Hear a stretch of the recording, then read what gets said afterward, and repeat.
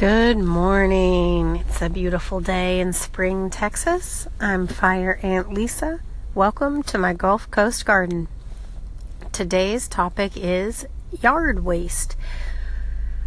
So yard waste is what down here in the suburbs we call all of the stuff that you rake up from your yard. So that would be predominantly grass clippings and fallen leaves, but to a lesser extent, additional products from pruning or other debris that might fall from trees, branches, bushes, other more woody items, but generally it's going to be your leaves and your grass clippings. And typically what happens here in Houston is that all gets scraped together, put in a plastic bag, and put out on the curb to be taken away in trash day. At least in my neighborhood, we don't have a separate yard waste pickup.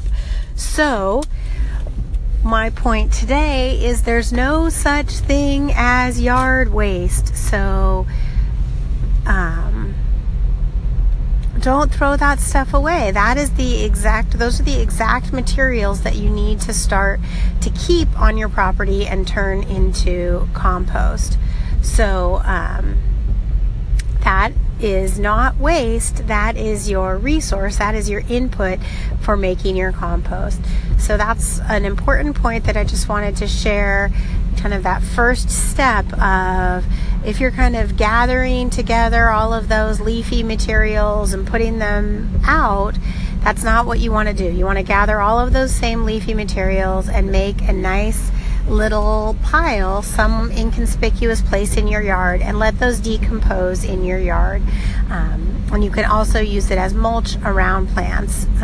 You want to be a little careful with the leaves because the leaves do tend to rot by getting moldy, and those can be damaging to young plants. But if you have mostly pine needles, those are typically fine to just mulch around the base of plants, and even the leaves are probably okay as well.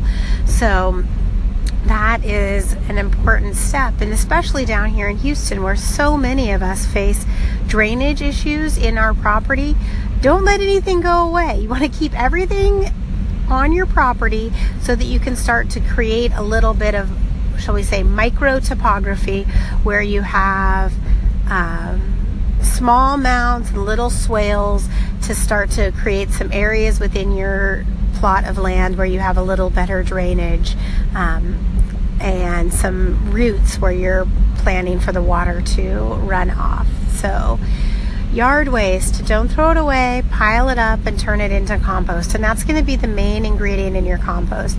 The second stage in composting is to actually get your household kitchen scraps into your compost. That requires a little bit more step because those are the items that are going to potentially attract vermin.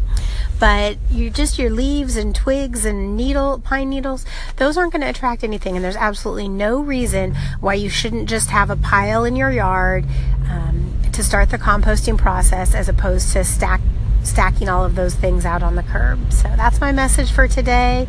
It isn't yard waste, it's yard resource. So thank you so much for tuning in. I hope you have a wonderful day.